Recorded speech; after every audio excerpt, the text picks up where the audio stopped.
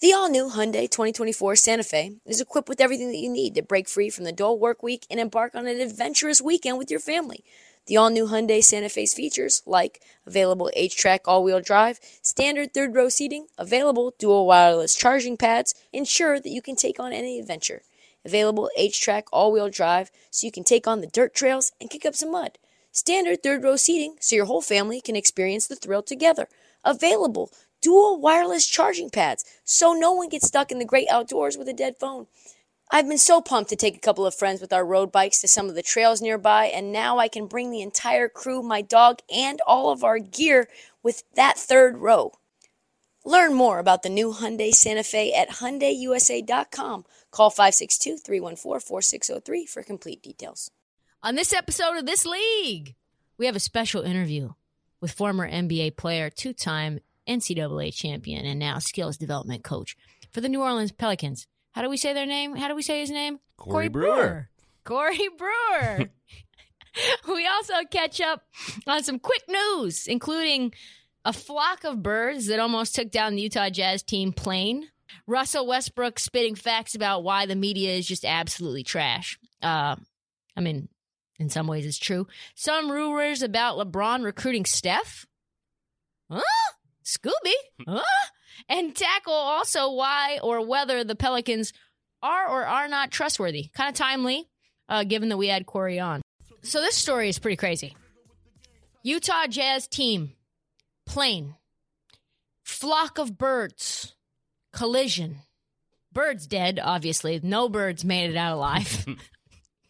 I don't know if I needed to highlight that, but blood splattering bird guts and flames, Marty.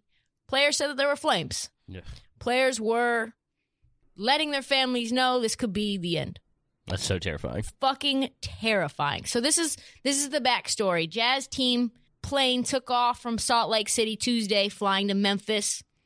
20 minutes after takeoff, thank God, 20 minutes after takeoff, by the way, not, 2 hours into the plane ride, because they would have had to turn around and maybe had to make an emergency landing somewhere in the middle of nowhere.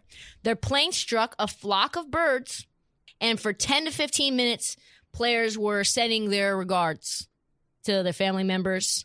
Players said that they saw flames, and they ended up flying back to Salt Lake City. And instead of Adam Silver, I'm sure that the team must have called the league to say, hey, we almost died here. But instead of like, hey, take a day, we get it. We're delaying lots of games due to COVID. We understand there's some trauma here. Probably all of your team, all of your staff must be shaken up. They said, no, there's a second plane. We need you to get on it right now. John Morant is waiting. When you think about it like that, you're like, whoa, wow, okay. So then the Jazz did go to Memphis. They got on that plane, except for Donovan Mitchell was like, no, I'm not getting on that plane. I personally am good on this whole plane business right this second. I am definitely not going. I get that. Did you know that Donovan Mitchell's greatest fear on earth is dying in a plane crash? I didn't, but that's a rational fear. I don't love flying either, so a rare instance where I will feel for Donovan. So Spider said that when he was getting drafted, his biggest fear was taking a plane on a regular basis. Yeah, I think about it a lot. Like, I would not want to be on a plane as much as these guys are. And I think flight attendant is the worst job in America. Hundreds of flights, like you said, thousands of miles. And he said, I take a window seat so I can clearly see everything that's going on, i.e., probably saw the flames, definitely saw the birds, knowing for 15 minutes there is some shit going down, and Donovan is just probably face pinned to the window like, guys, things are happening. Turbulence. He talked about his fear of flying before. He said this before the draft. Can you play the clip? Enjoying the process? Loving it. I hate flying, though, so that's the bad part. I'm terrified of flying. Yikes. How do you deal with the flying? I just pray and just stare out the window. I'll pay extra to sit in the window seat. That's my thing. I'll take the no legroom over to a window seat so I can see like where I'm going, see why I'm going down and whatnot. But why? Landing is cool because like I know why we're going down, but like the turbulence kind of freaks me out. I see why we're going down. Why? I stand with Spider. I get it. No way I get on that second plane. Can you imagine disembarking and you see that there's this photo of the plane and there's just blood everywhere? Yeah. Just covered in blood, and you're like... It was a rough picture. Rough picture. Yeah. Like I said, no bird survived. And then you're like, okay, ready to go home, relax, lay in bed. And they're like, no, time to lock down Dylan Brooks. Fuck you guys. I'm out. If my greatest fear in life was dying in a plane crash, and one of my greatest heroes in life 15 months ago dies in a helicopter crash, it is not inconceivable to think that I am Marshall, we are Marshall, might be in my future. It's not something that hasn't ever happened before. So, yeah, I would say if I am Donovan Mitchell, I'm like, yo, I'm Royce White now. I am taking buses. I am taking trains.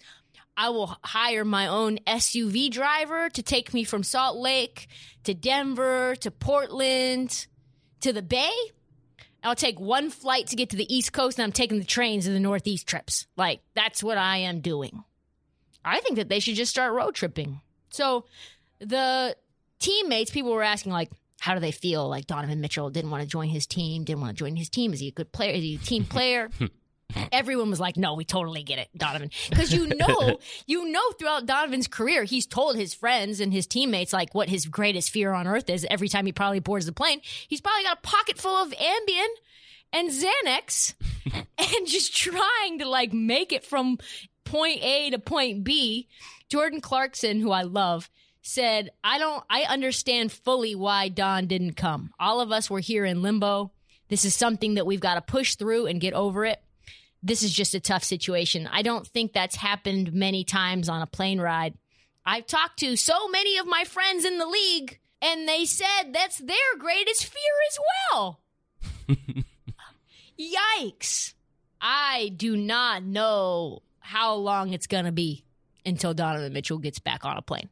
I think I have similar feelings to how Donovan Mitchell feels about flying. Like, I don't really think about it until I'm, like, on and we're about to take off, and it's like, oh, like, as a numbers guy, like, statistically, like, I know there's not really... 1 in 11 million. Right, but you're still flying through the air in, like, a tube, so, like, it can be uncomfortable, for sure. And then to get that close to your worst nightmare coming true, like, and then asked to get on a plane 10 minutes later, yeah, I don't think so. It's going to be interesting to watch whether he goes, there's a back-to-back home stand, and then they're going to end up going, I forget where they go next. We'll see if he gets on that plane. We'll see when he gets on the plane. I promise you there's more to come on this story. I think this is just the beginning. If you are not familiar with this song it represents, one, why not Mr. Russell Westbrook? We have a developing situation on our hands, Marty. Woo-woo. Woo-woo. It is a I don't know if a love triangle is the right way to put it. It's a triangle between Stephen A., Russell Westbrook, and Russell Westbrook's wife. This is what happened. Stephen A. did what Stephen A. always does, which is come at Russ's neck for no reason at all. So Russ had an incredible night.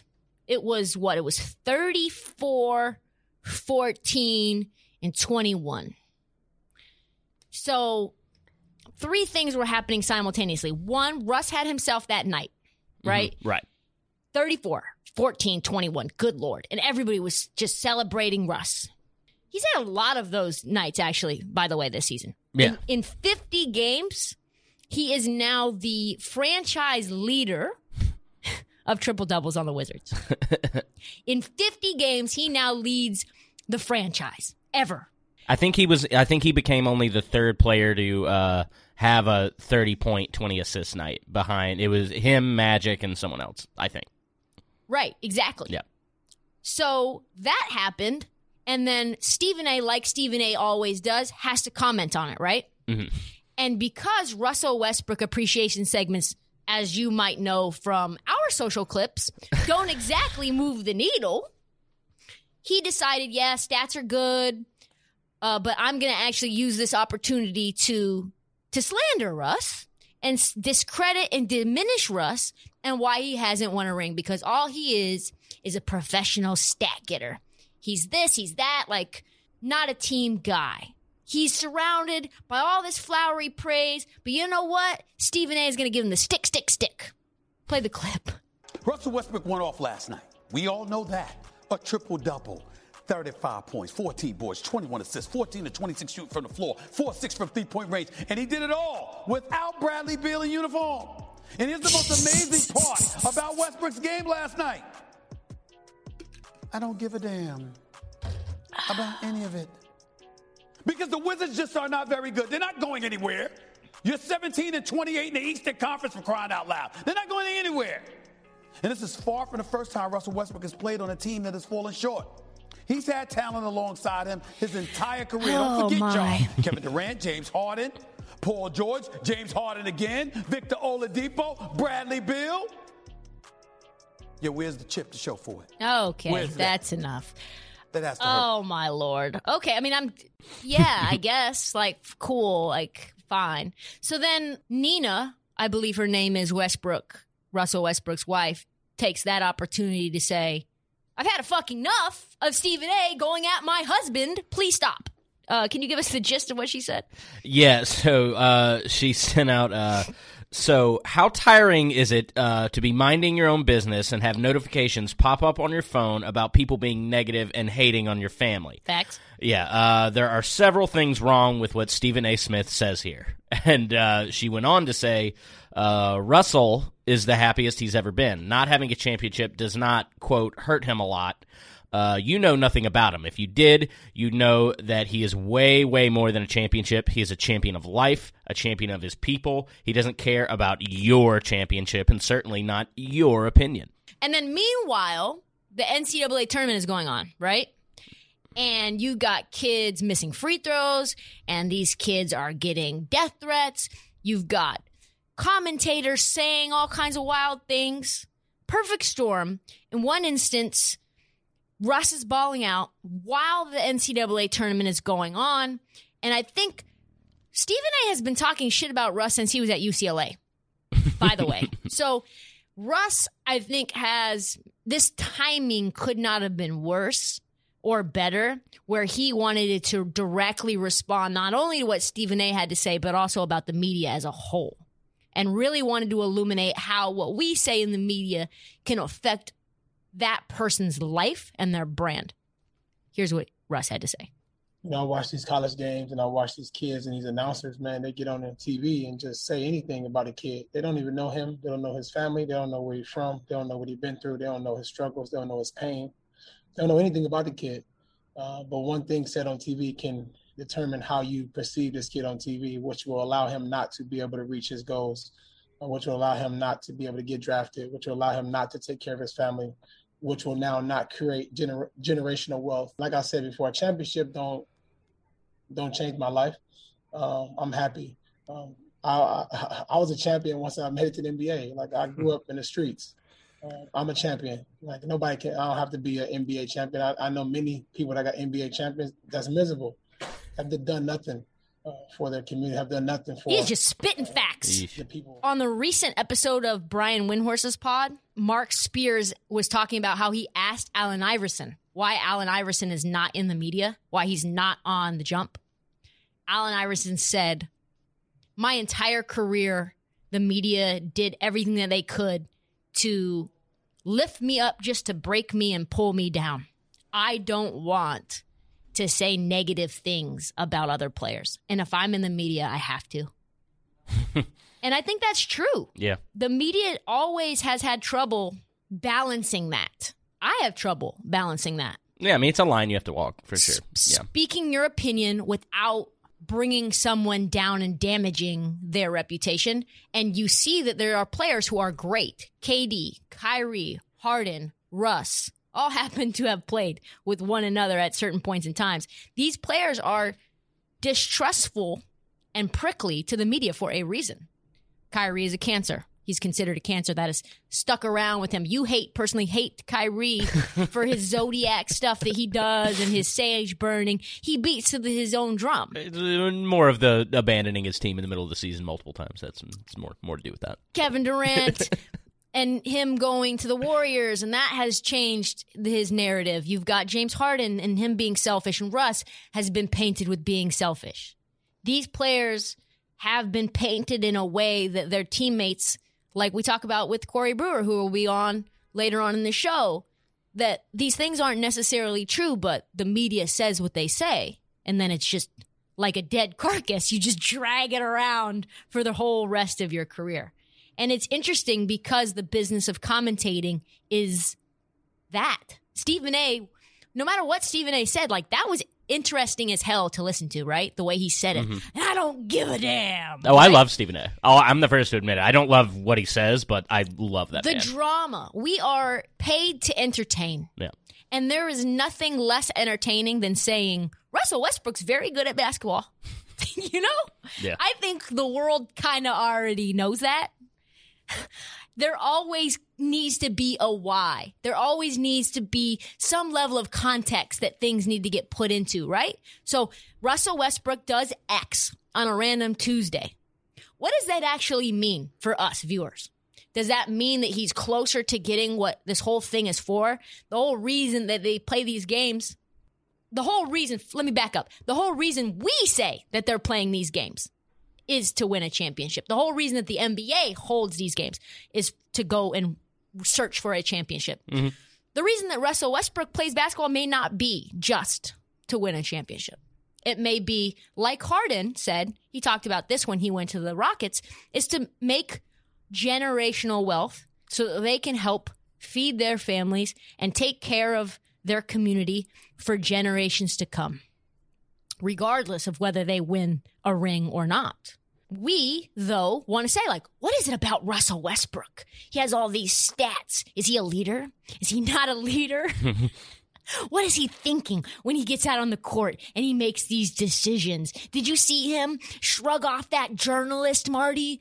Is he like that to his teammates? Like, we just make all these things up because we have to find something for someone to want to listen to. Yeah. On a day-to-day basis, right? And also, like, how does this connect to the future?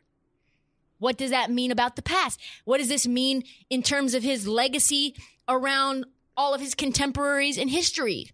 That's the formula. Past, future, historical legacy. What can we make sense of this one performance and make it into something greater, right?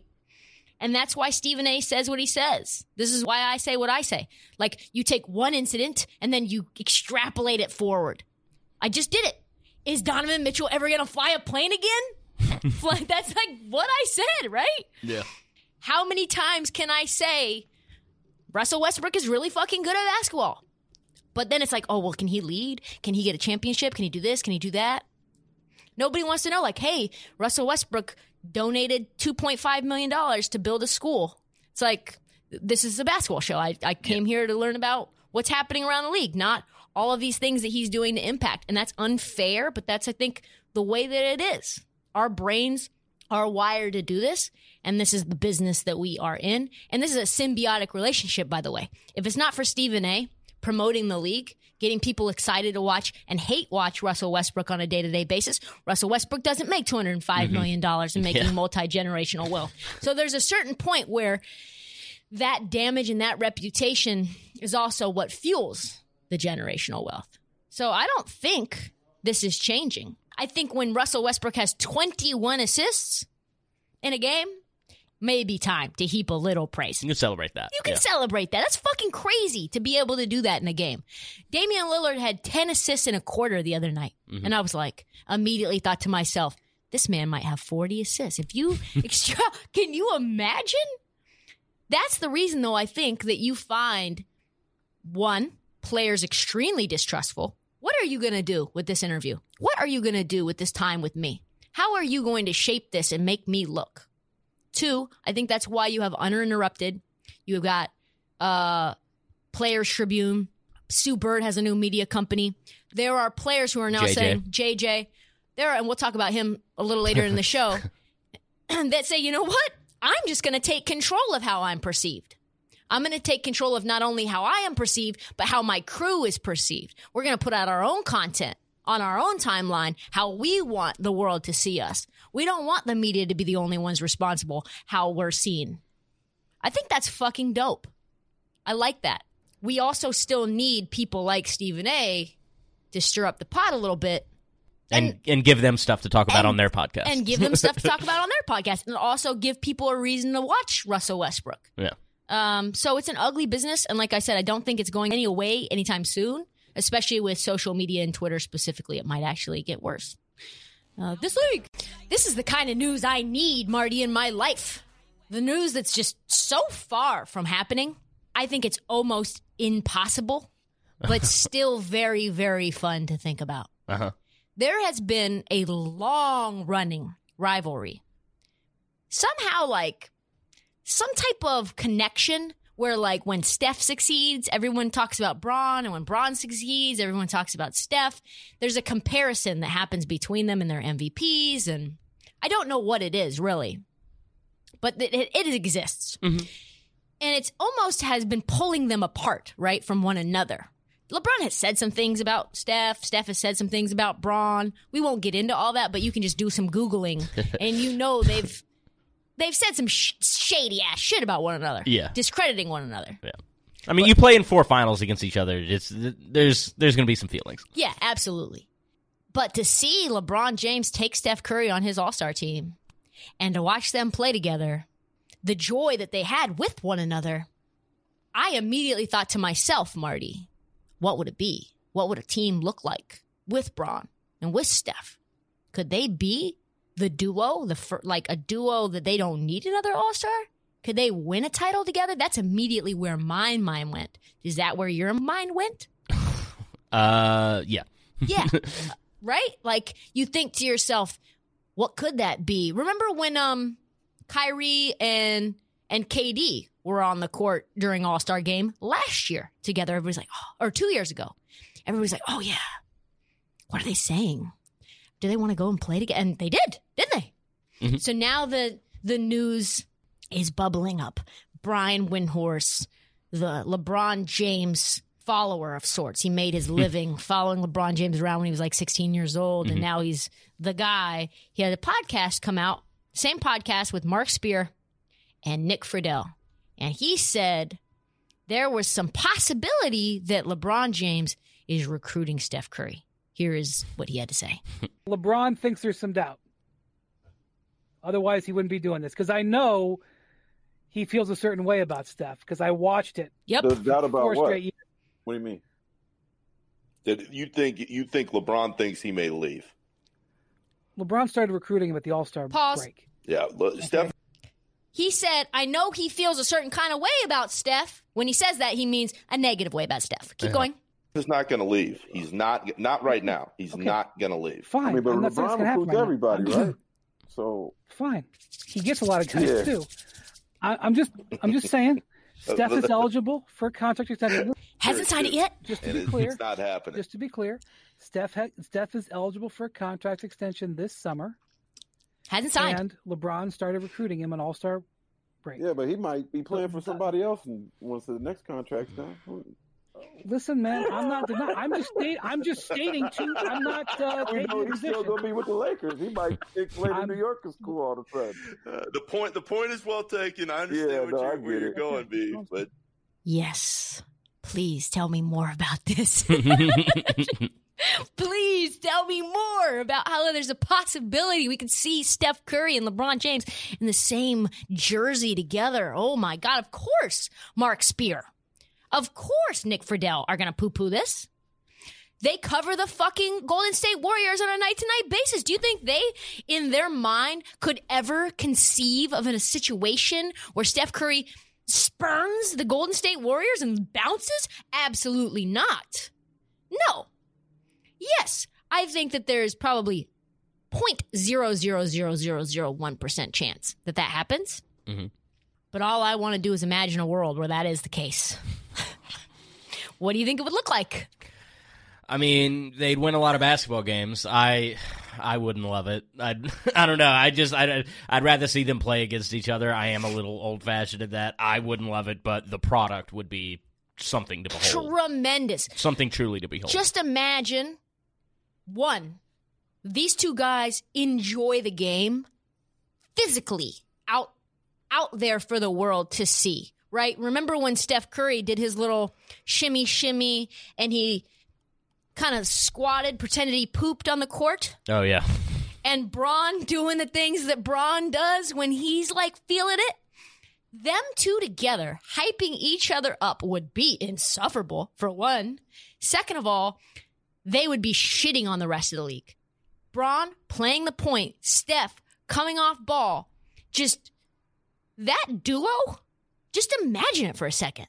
Steph running around doing Steph things, and LeBron no-look passing, Steph cutting to the lane. Oh, my Lord. The ratings, Marty. The ratings.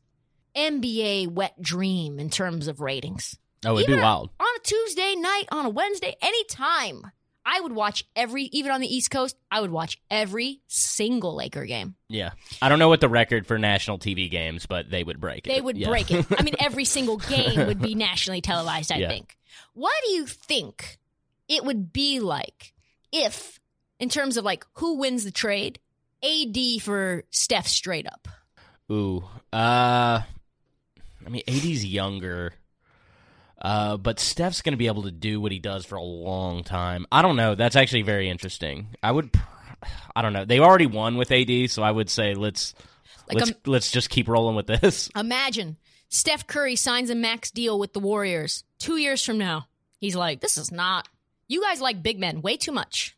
Who wins the trade? It's AD and Clay, Wiseman, Draymond. I don't know who else is there at the time. They'll have Minnesota's pick if it's not number 4 or if it's not 3 or below. And Steph's like, you know what? I'm out. I think like both teams get better. You do? I mean, get better for me in my mind. I don't know. I would kind of. I don't love AD and Wiseman playing together. I don't love that You pairing. could probably ship Wiseman the fuck out. I don't know, man. It just is so enticing to me. I thought about it for a long time after that All-Star game because Bron was just like hyping Steph up. Shoot from half court, Steph. Shoot from half court. Can you imagine all the shit he would get Steph to do on a night-to-night basis, just like pumping up like his fucking hype man? You got LeBron James, the hype man, Steph Curry, the hype man. Oh my God. I know the embers are just going to keep burning until Steph signs that contract, though. I know that. Could you hear how giddy Windhorst was when he was delivering that news? Yeah, he had a little, you could hear it in his voice for sure. That is the duo we all, except for you, Marty, want to see. There's a little Laker cleanup, though, to do. Also, following the Drummond to L.A. news. Did you hear this? Dennis Schroeder, first of all, Dennis fucking Schroeder offered $21 million per year. Yeah. And did not say, yes, please. He said, no, thanks. He said, no, thank you. Who the fuck is Dennis Schroeder think he is? I don't know. That's a shitload of money, and that's certainly, I mean, that was very bizarre. You would think that he would jump at that. Dennis Schroeder thinks he's Kyle Lowry. He thinks he should get $25 million? I don't know. I mean, you can't go too much further up from that until you get to the max. Like, he's not a max player, so. He's not a max player. No. Like, if you look at guys who are making in that $24, $25 million range, shit, I thought Dennis Schroeder was in the Lonzo range. And he got offered, he gets paid the Lonzo range right now. Yeah. And he says no to $21 million. I don't know what's going on. It seems like he's got them over the barrel because there's a lot of news saying like, oh, Lakers think that Schroeder's the future. The point guards, they need to lock him up. They're offering him an extension now. They want it to get done, blah, blah, blah. Like, is Dennis Schroeder better than we think he is? Maybe they're thinking the cap's going to go up. Maybe. I mean. But, like, that's a pretty big gamble. It's an $84 million gamble. After a pandemic, though? Yeah, I don't know. They're already paying Braun the max. They're paying AD the max. You give Schroeder that money? What are they doing? Imagine a team offers him 24 or 28 million. At some point, you got to figure out, like, he's too expensive, man. He's too expensive. Also, other news, the Lakers have a plethora of centers. I know that Andre Drummond went down with a toenail injury. Yeah. I know that sounds funny, but I'm sure it hurts a lot. Oh, they hurt, yeah. They hurt a lot. Toenail injury has sidelined him, but they have Montrezl Harrell, they've got Andre Drummond, and they've got Marc Gasol, and then they have AD, who likes to play 4, but he probably will play 5 in the playoffs when he comes back. So it sounds like one too many centers. They asked Frank Vogel whether they were going to waive or buy out Marc Gasol, and he said, we have not talked about that. But he did not say no. He just said, we haven't spoken about that just yet. Doesn't hurt to have a veteran big man in your pocket. He's very smart, can pass, gives you lineup flexibility in case you need a guy like Marc Gasol to play make. Say Dennis Schroeder goes down or something happens. What do you think? Do you think that they keep him? I mean, I don't know. He would get swooped up, I would imagine. That, like, there's got to be a team that can use a backup big like that. So I don't know. If you release him, then you risk like Phoenix or someone like, Clippers. Scooping him up. Clippers, yeah. I think that's exactly right. I think you've got a player who's definitely washed but skilled. Great locker room guy. We know that. And what, are we doing here? Jeannie Buss has the money. Just pay the luxury tax. Just pay it out. Let LeBron have another good locker room guy and keep other contending teams from getting a big man that they might need. In the heart of the city, there's no love in the heart of the NBA, it sounds like. Ain't no love in the heart of the Big Easy. Oh, no. New news coming out, Marty. Yikes. We've been hearing about guys so happy with their new teams. Vooch is happy in Chicago. Fournier for Fournier in Boston. 40 players traded, most of them happy to be in a new situation.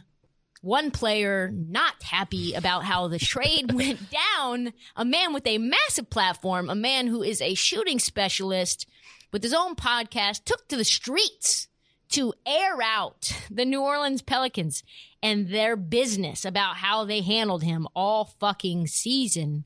Did you hear any of this? Yeah, no, I watched it. Yeah. Okay, so here's the deal. On the last episode of the Old Men in the Three podcast, JJ Redick went ham about how he felt like the Pelicans fucked him over and lied to his face. Here is the timeline. He made a trade request in November.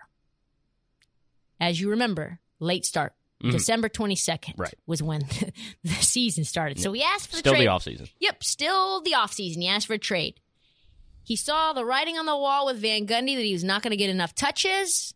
And he was like, yo, David Griffin and the GM Langdon, who's also a fellow Dookie, he said, yo, I don't want my family to leave Brooklyn. I don't really want to leave Brooklyn either because of the pandemic. Mm-hmm. I don't want to move them and deal with this. And they're settled. They're sheltering in place, if you will. And Griffin said to JJ, like, just come down for a month. Like, if you like it, like, you're good. If you still want out, I give you my word. We will get you to a situation that you like. And Redick was like, he obviously did not honor his word because I told him I wanted to be in any city that on my off day I could take a train or a bus to see my family. I don't need to be in Brooklyn. I know that that's unfair. But just trade me anywhere. DC, Philly, Knicks, anywhere that I can drive to see my family in an off day. Yeah. So he was like, I look at the buyout situation not as like, oh, I'm going to go get bought and go to Brooklyn. I just wanted to be able to see my family and be in driving distance. He then explained why he was so fucking pissed in detail. He said, why? This is crazy. Why should any player trust this organization at all? I don't think you're going to get honesty from that front office, objectively speaking, and that's not an opinion. I just don't think you're going to get that. And here's where it gets really real. Yeah. I don't think what happened with me is necessarily an isolated incident. I think front offices around the league operate in their best interest, and I get that. I understand that. Truthfully, I do.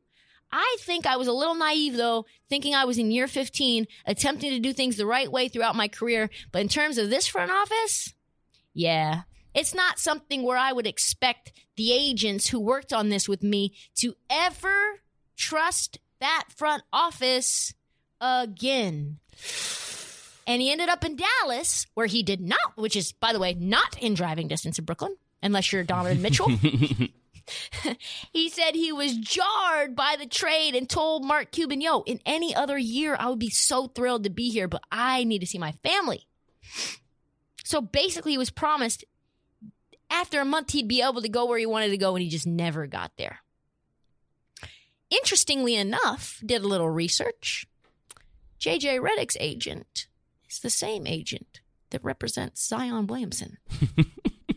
I'm not saying that there's tea coming along the bend, down the bend, but I don't think it was a coincidence that he made it so stark that I don't think my agents will ever trust this office again.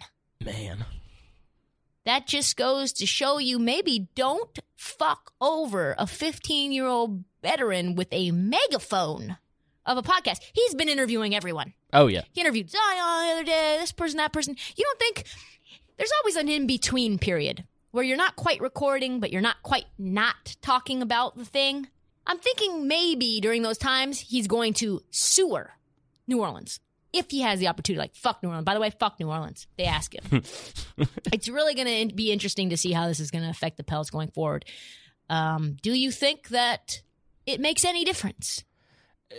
For them moving forward? I mean, lucky for them, they've got 4 to 5 years to mend that relationship with Zion because he's stuck there until then. But this is very bizarre, and I don't really even get it. Like, why would Griffin give him his word if they had no interest in doing that? Because you could just say, like, no, you're making $12 million and you're in year 15 and you're having the worst year of your career. No. Like, I can't make a decision on my roster based on what you're asking. That would be, I think, a reasonable thing to say. But or just buy him out. Or, yeah, right. Yeah, exactly.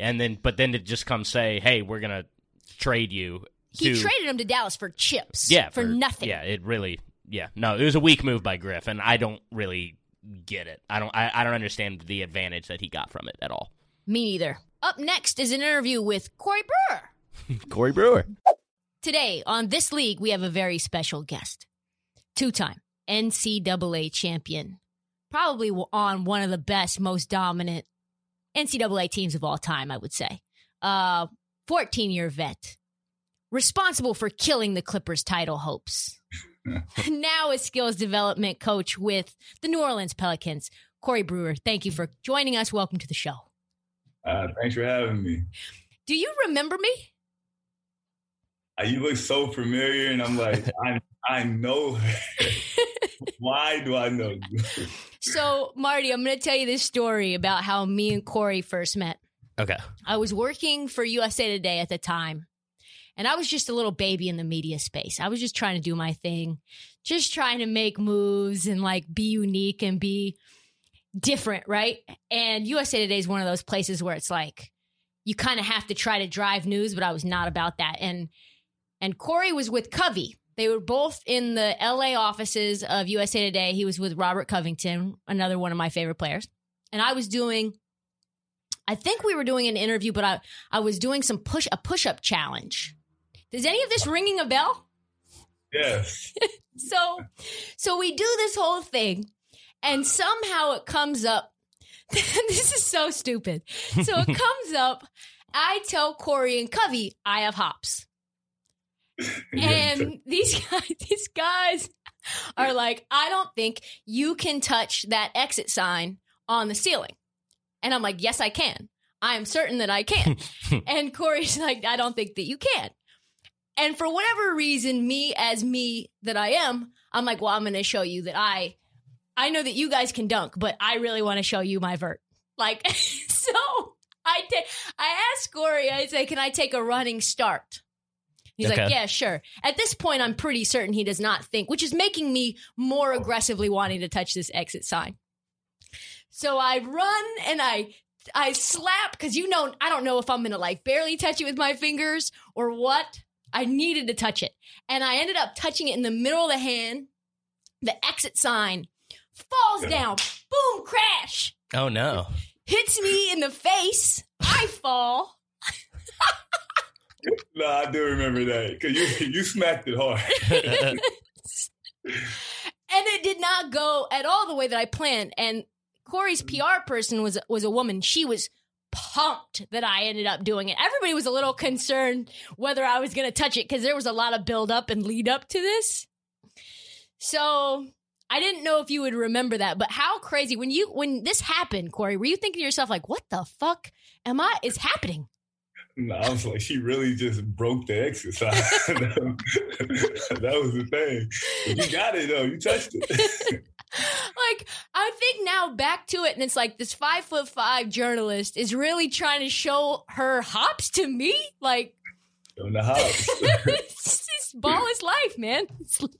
Sure. I honestly even know why I did it. I don't even know why I was trying to flex like that. It was just the all-time Trista move. I mean, it sounds like you had the hops, though. I did have the hops. Yeah. You want to show your athletic ability. Had to show I was also an athlete. Like I said before, you were on one of the most dominant NCAA teams in at least my memory, right? You would say that's that back-to-back. I went to Oregon, so that Elite Eight hurt. Oh, yeah. We had to take Oregon out along the way. You had to take us out along the way. I think you guys had upwards of 10 pro players on that roster. Oh, man. We had at least 6 for sure. And then some international pros.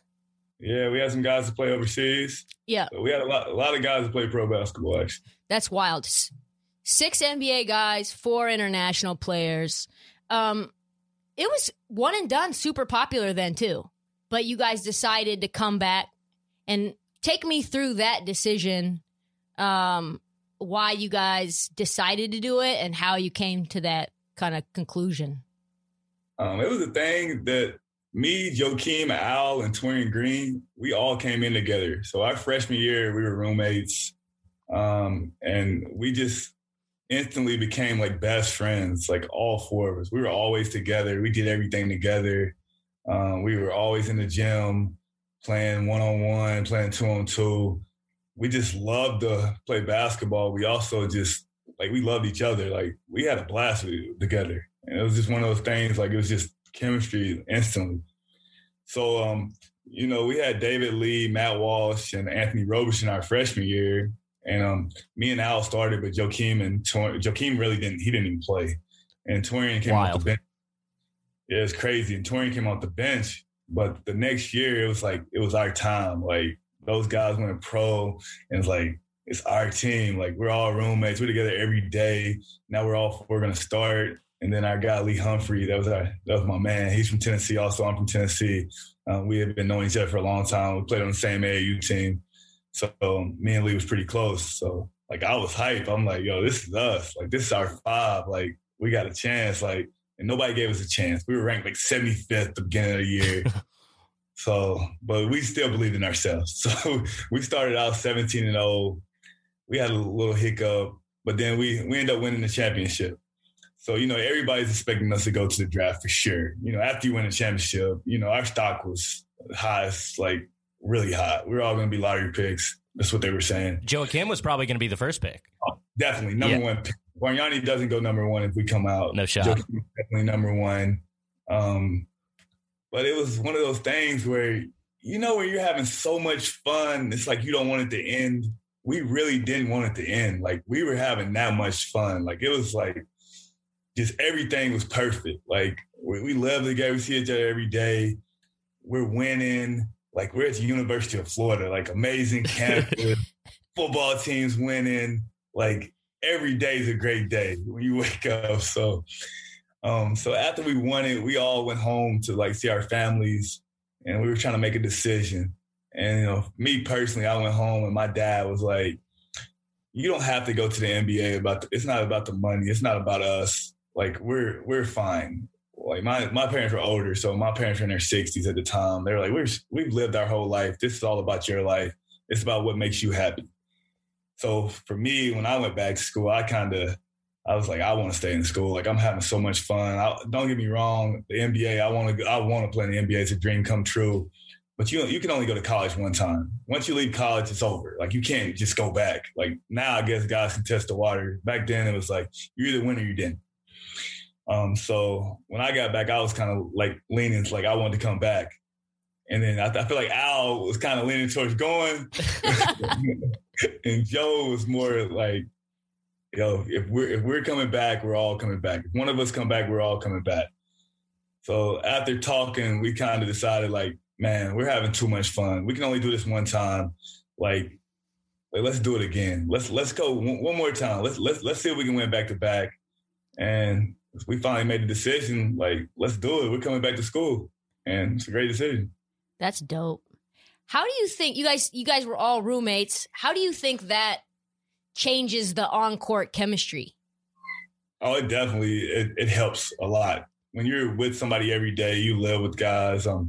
Me and Al had a bunch of the same classes. Like, we were just always together. So you kind of, like, you really know those guys. You know their tendencies. You know what bothers them. You know what makes them happy. It's just one of those things. So you just get to really learn their personalities. I feel like that was the biggest thing. We really knew each other's personalities. So when we got on the court, you could kind of, you know how to push your guys' buttons to get them to play harder, to get them to do something extra.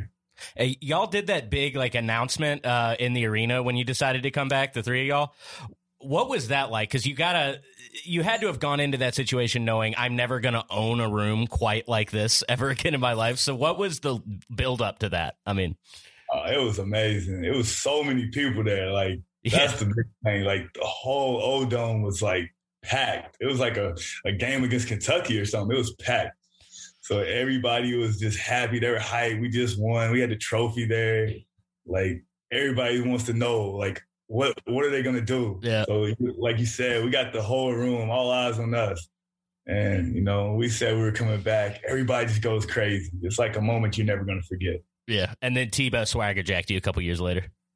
Yeah, it's okay. It's okay. You know, we did it first. Just kings on campus. Just like a victory tour, like a float an entire next year to go back to back.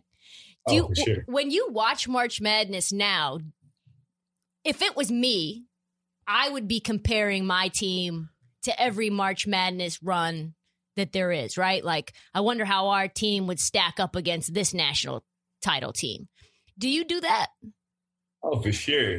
Like, if you're watching the games, you're like, who's going to win it all? Like, could they beat us? Like, no, there's no way they could beat us. Like just thinking back, just looking at all the teams, like, over the years, I've been doing it for years. Like, I always come to the conclusion, like, nah, they couldn't beat us. You don't think since 07, any national champion would have beaten you guys? No way. Like, there's been some really good teams. Don't get me wrong. Like, even the Kentucky team with Anthony Davis was really good. Like, but it's just like, there's no team that could beat us because we had everything. Like, we had all 5 positions. Like, I don't really look at a team that, like, has all 5 positions. And definitely there's no 2 bigs, like 2 bigs together that was better than our 2 bigs. That's facts. You believe that, Marty? Do you think that's true? That no team since then? Yeah, I mean, I can't really think of one. This Gonzaga team this year is fucking, they can ball. So, I don't know. They may... I don't know, though, man. They're not built like that. I wouldn't put them up against them at all. No way. They're not built like that. It's Gonzaga. It's true. Gonzaga. That's true. I mean, enough said about Gonzaga. Like, no shot to the Pacific Northwest where I'm from, but, like, those Florida boys and a bunch of friends that are living together. I mean, you guys were Hard Rocks. Joakim Noah is a fucking Hard Rock. Oh, for sure. Nobody's playing harder than us, for sure.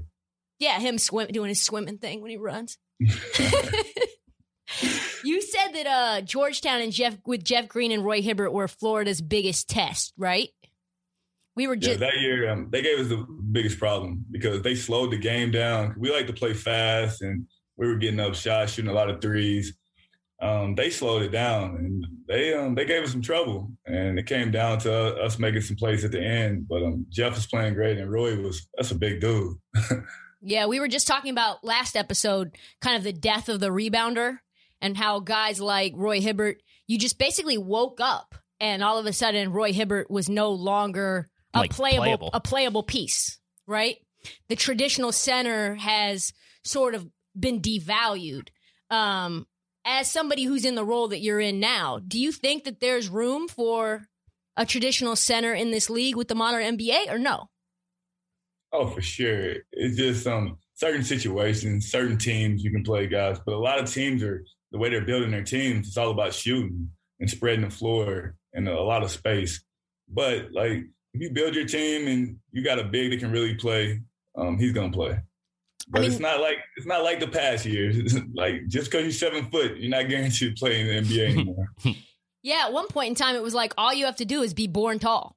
Oh, for sure. If you were 7 foot and you could rebound, you were definitely going to be in the NBA. I still contend if I was 7 feet tall, I could have had Spencer Hawes' career. Hey, Spencer Hawes on bad. Oh, he can ball. No. It's a testament to my belief in myself, not Spencer. Marty also thinks he's an athlete. Oh, for sure. You don't see Marty right now, but he also believes that he's an athlete. For sure. 7 foot though, you got a chance to do some things. I feel the same way. If I was 7 foot tall, I would have been doing some things. Me too. If I was 7 foot, I feel like I'm still playing. No doubt. You played with a lot of great players, Russ being one in OKC. Did you see what he recently said about Stephen A? Oh yeah, I seen some of the stuff he said, some of the stuff about how the media portrays you and stuff. So what do you think about that? It's true. Some guys get bad reps. Like, it can be one thing somebody says in the media and it follows them around their whole career, and there may not even be anything. That person may not be like that at all. So it is understandable. So, and for a guy like Russ, he really does a lot in the community. He's a great teammate also. I played with him, so I know personally one of my favorite teammates. He's all about winning. Every night he gives it his all. Like, you can't not like a guy like that goes out there every night and plays his tail off. So sometimes it's a lot of unfair criticism. Yeah, he's one of those players who's maybe one of the few that still goes full max 82 games.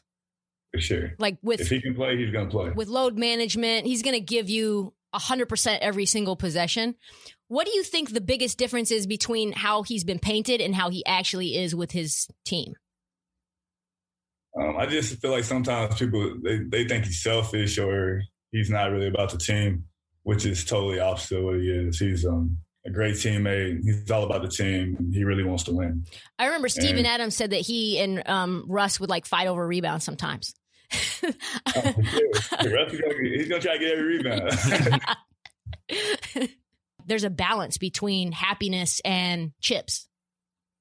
Definitely, it has to be a balance. Now with everything going on in the world, it's a lot of different things going on. So guys are doing what they can in the community, and it's really a good thing. Like, they're doing their best. They're doing anything they can do to help. So for you to judge a guy, talk about championships, like, everybody wants to win a championship. Guys are not trying to win championships. Sometimes it happens for guys, sometimes it doesn't. But these guys are doing a lot of special things off the court. So you gotta show them some respect and show them some love for all the things they're doing.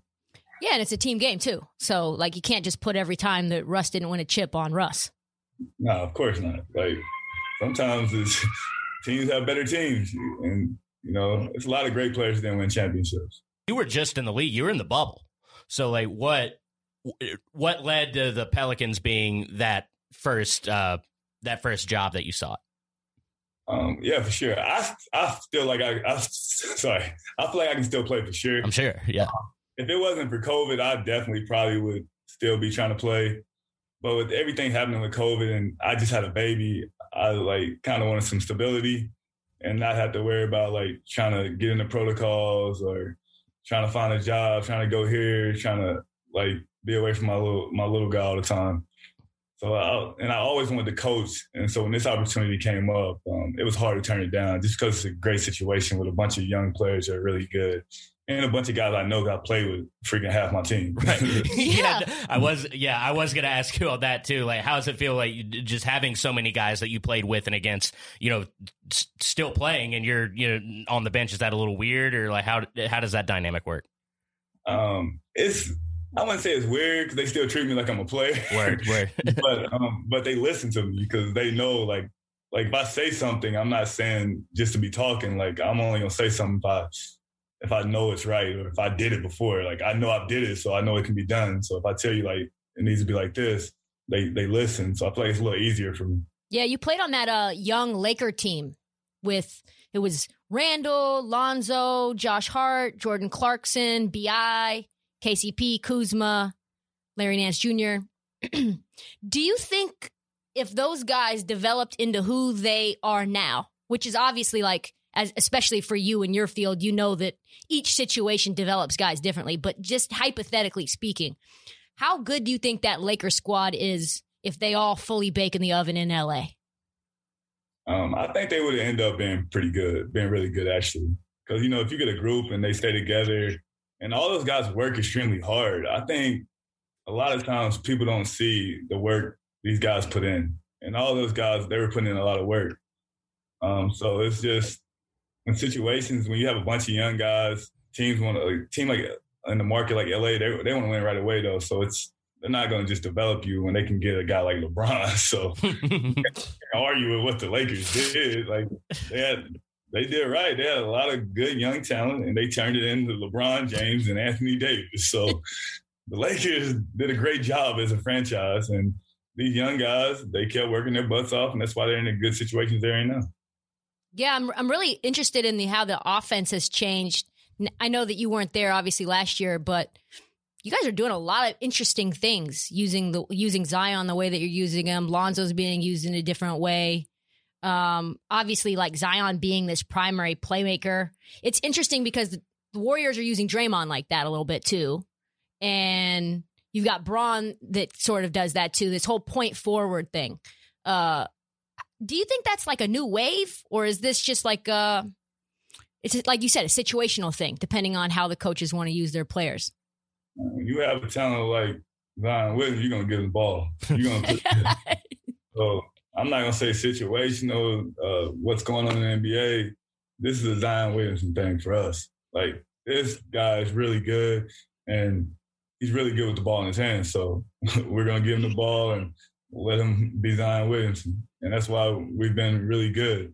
And he has a lot of teammates like Lonzo and B.I. They want him to be great. So they're able to, here you go, big fella. We're gonna help you do what we do, and you do what you do. It's interesting because B.I. and Lonzo were both stars in their own right when they were doing their thing. To be able to defer to Zion when Zion's younger and want him to be great, that's special. Oh, yeah, definitely special. That's why I think these guys are going to be. This is going to be a really good future here. And you got two superstars. B.I. was All-Star last year. Zion's All-Star this year. And then you have a guy like Zoe who's really good. He doesn't get enough credit for how good he is. And he's only getting better because he's 23 years old. All these guys are young, and they're only going to get better. So they just got to stick together. I got banged on Twitter because I said I'd rather have Lonzo as my point guard over Ben Simmons. And that was I said that. People, so I give Lonzo a lot of credit. Oh, the way he's shooting the ball, whew, yeah. I tell you what. Yeah. Hey, can we teach Zion another move other than that spin to the left? And man, they can't stop. Hey, I know. It's so funny to me. Like, whenever I talk about it, I'm like, he kind of does the same thing a lot, and no one seems to be able to do anything about it. Isn't that your job, Corey? The man is shooting. He's like, you look up and you're like, oh, he's 9 for 10? Like, what? Every night, like, they can't stop it. So just keep doing that move. They literally all go over there, too. You can see them trying to shade left and try to stop, and it's like he's just too strong. Yeah, he's too strong. Once he gets to where he wants to get to, and it's the touch. He has amazing touch to be so big. Oh, yeah. Once he gets on the glass, it just falls in. Yeah, it's not like some of these other guys that hit the ball hard off the backboard and just hope it goes in off the angle, you know? This is soft. This is soft touch. No, it's funny. It's interesting to watch his development. And he's not one of those guys. I'd love to see Zion give the, you're too little. He never does that. He never just is never does any flexing. You know me, as somebody who wants to hit the exit sign.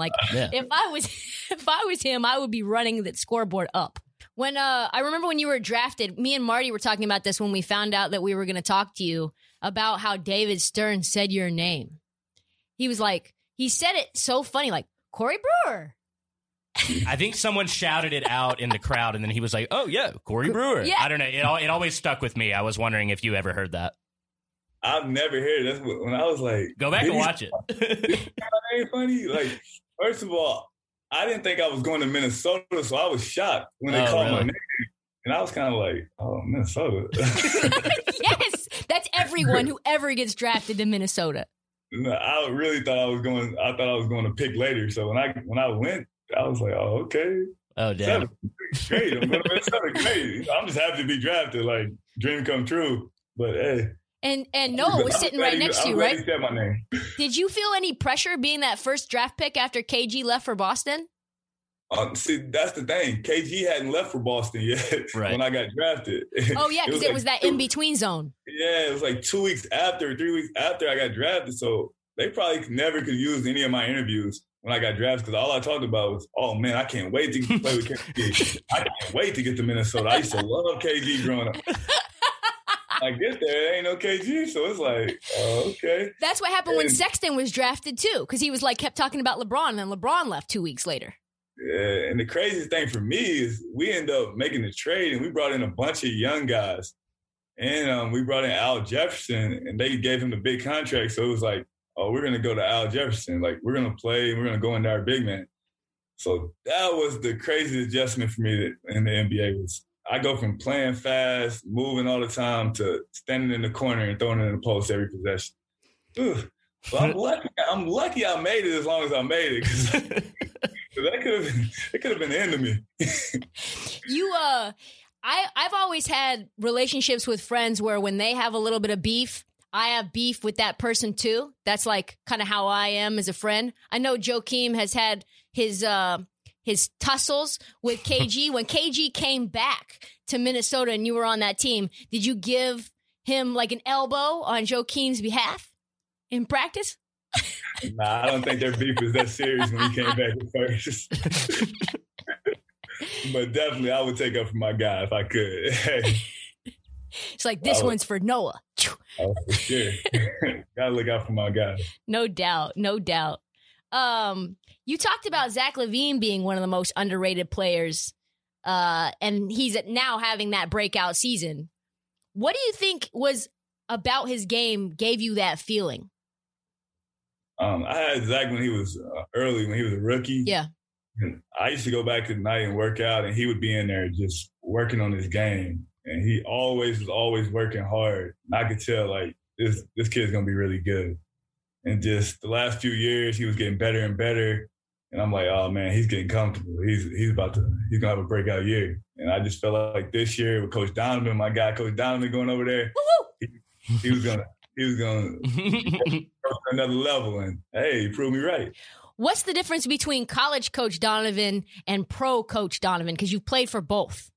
Yeah, not too much, actually. In college, he's a little more intense because you treat guys a little different when they're, when you're in college, it's a little different. But he's always been a player's coach. So that's why I kind of knew he would be a really good NBA coach because he was a player's coach and he always puts his players in positions to succeed. Like, it's not about his system. It's about the guys he has and the way they play. Yeah, a lot of coaches try to keep their system the same regardless of the personalities and the personnel that they have. I think one of the greatest examples of that is happening right now with Steve Kerr. Like, Steve Kerr wants to run things the way he wants to run them. No matter who's there, he's going to do it his way.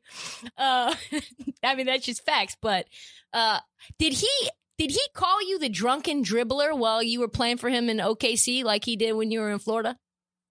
Nah, that's funny.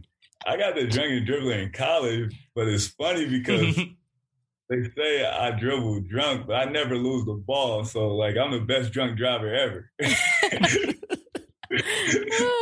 used to be a running joke because they'd be like, yo, you can't dribble at all, but nobody ever takes it, you never lose it. How is that possible? It's just a little bit sloppy looking. That's all. I say I've been clumsy my whole life, so it just looks fun. I'm going to call a little bit of cap on that. I know y'all were balling way too hard to not go into practice hungover sometimes. Man, come on. I believe that alone. Just put it this way: we had a lot of fun in college. We didn't go back to win it again. I mean, yeah, and if it's working, just keep, if it's not broke, don't fix it, I was mentioning your name to a Clipper fan who's a barista down the corner from me, and we talk about basketball a lot, and I was like, oh yeah, I'm talking to Corey Brewer later, and he's like, Corey Brewer, he ruined our one chance at a title. As a Clipper fan, it was the year before the Warriors were really, really good. It was 2015, right? I think it was 2015. Yeah, 2015. And the Rockets were down. It was Clippers were up 3-1 on the Rockets. Oh, yeah. And then Corey Brewer came loose. I think someone else came loose too. Josh Smith. Yep, Josh Smith. And Blake Griffin had some crazy layup. And then all of a sudden, Corey Brewer and Josh Smith took fire. I think you had 19 points in game 6 and 10 rebounds, something crazy. 15 in the fourth quarter. Yeah. What do you remember about that series with the Clippers? And do you think that was their one chance that you guys stole? I remember they were really good, and nobody gave us a chance. They thought, they're up 3-1, it was over. And I remember being down 20, and in my mind, I'm like, oh, it's all right, we're down 20, we just got to make a run. And I remember getting a layup, then getting another layup, then making a 3. And after that, I was like, oh, it's on. I can't miss. And then Josh got hot, and it was just a lot of fun. We talked a little bit about Zoe. I would be remiss to not ask about the fact that he is on an expiring. A lot of chatter about whether he wants to stay in New Orleans. He just, I think, went on the record yesterday say, I do want to stay. I think he's playing some of his best basketball. I think him being off ball and being a shooter and playing defense versus being the playmaker now that Zion's being the playmaker makes him an even bigger, valuable asset for the team. Do you think he has played himself into a larger role? Do you see him sticking around after this year? Oh, sure. I feel like he's going to stick around because he likes his teammates and he likes it here. He loves New Orleans. So he wants to be here. So I feel like he'll be here. I think New Orleans is an underrated city. We talked about it being tough to build a brand in New Orleans because it's a football city, but I love it there from a music and food perspective. It's one of my favorite places in the country. Oh, yeah. It's a great city. But if you're winning, it doesn't matter what mark you're in. We just got to win. Right. Yeah. No, as long as you're really good, you can make a mark. You can make that for yourself wherever you go. And I love New Orleans too. I went to LSU from there. Great place. Go Ducks. Yeah. Oh, sure. All right. Both you teams have beaten. I don't know about the LSU part, but it is a good city. Hey, y'all got us when you were there. It's fine. The John Brady era. Y'all ended the John Brady era. Actually, I think that was his last game in the SEC tournament. Corey, thank you so much for coming on the show. It's been a blast. I'm so glad that you remember me and my gigantic hops. Tell your friends that there is a Barstool employee with tremendous hops. If she was a foot taller, she'd be in the WNBA. Oh, she'd definitely be dunking. Just be dunking. Oh, thanks so much. Do you have anything else, Marty? Are we Gucci? No, I think we're good. Just wanted to let you know we might be at the game in Brooklyn at some point, so might come say hey. Yeah, we'll come say hi if we do. Yeah, you gotta come say hello. Absolutely. Right. Don't be shady though if we do. Don't be like, oh, I don't remember you. I don't know you. I'm gonna say, come on, let's get the push-ups on. Yeah, you should get the push-up challenge on. Thanks so much for coming on. That's all the time that we have for the This League podcast. Please subscribe. Please rate. Please review. Please unsubscribe and resubscribe. Tell your friends to do the same fucking thing. We need our numbers up. Makes a huge, huge difference for us. Do not forget to follow us on Twitter, IG, and TikTok, and on YouTube at This League and Trista_Crick. Thank you so much for listening. We have a phenomenal show coming up Monday. We've got a special guest, which we will let you know on Monday. I don't want to tell you who it is.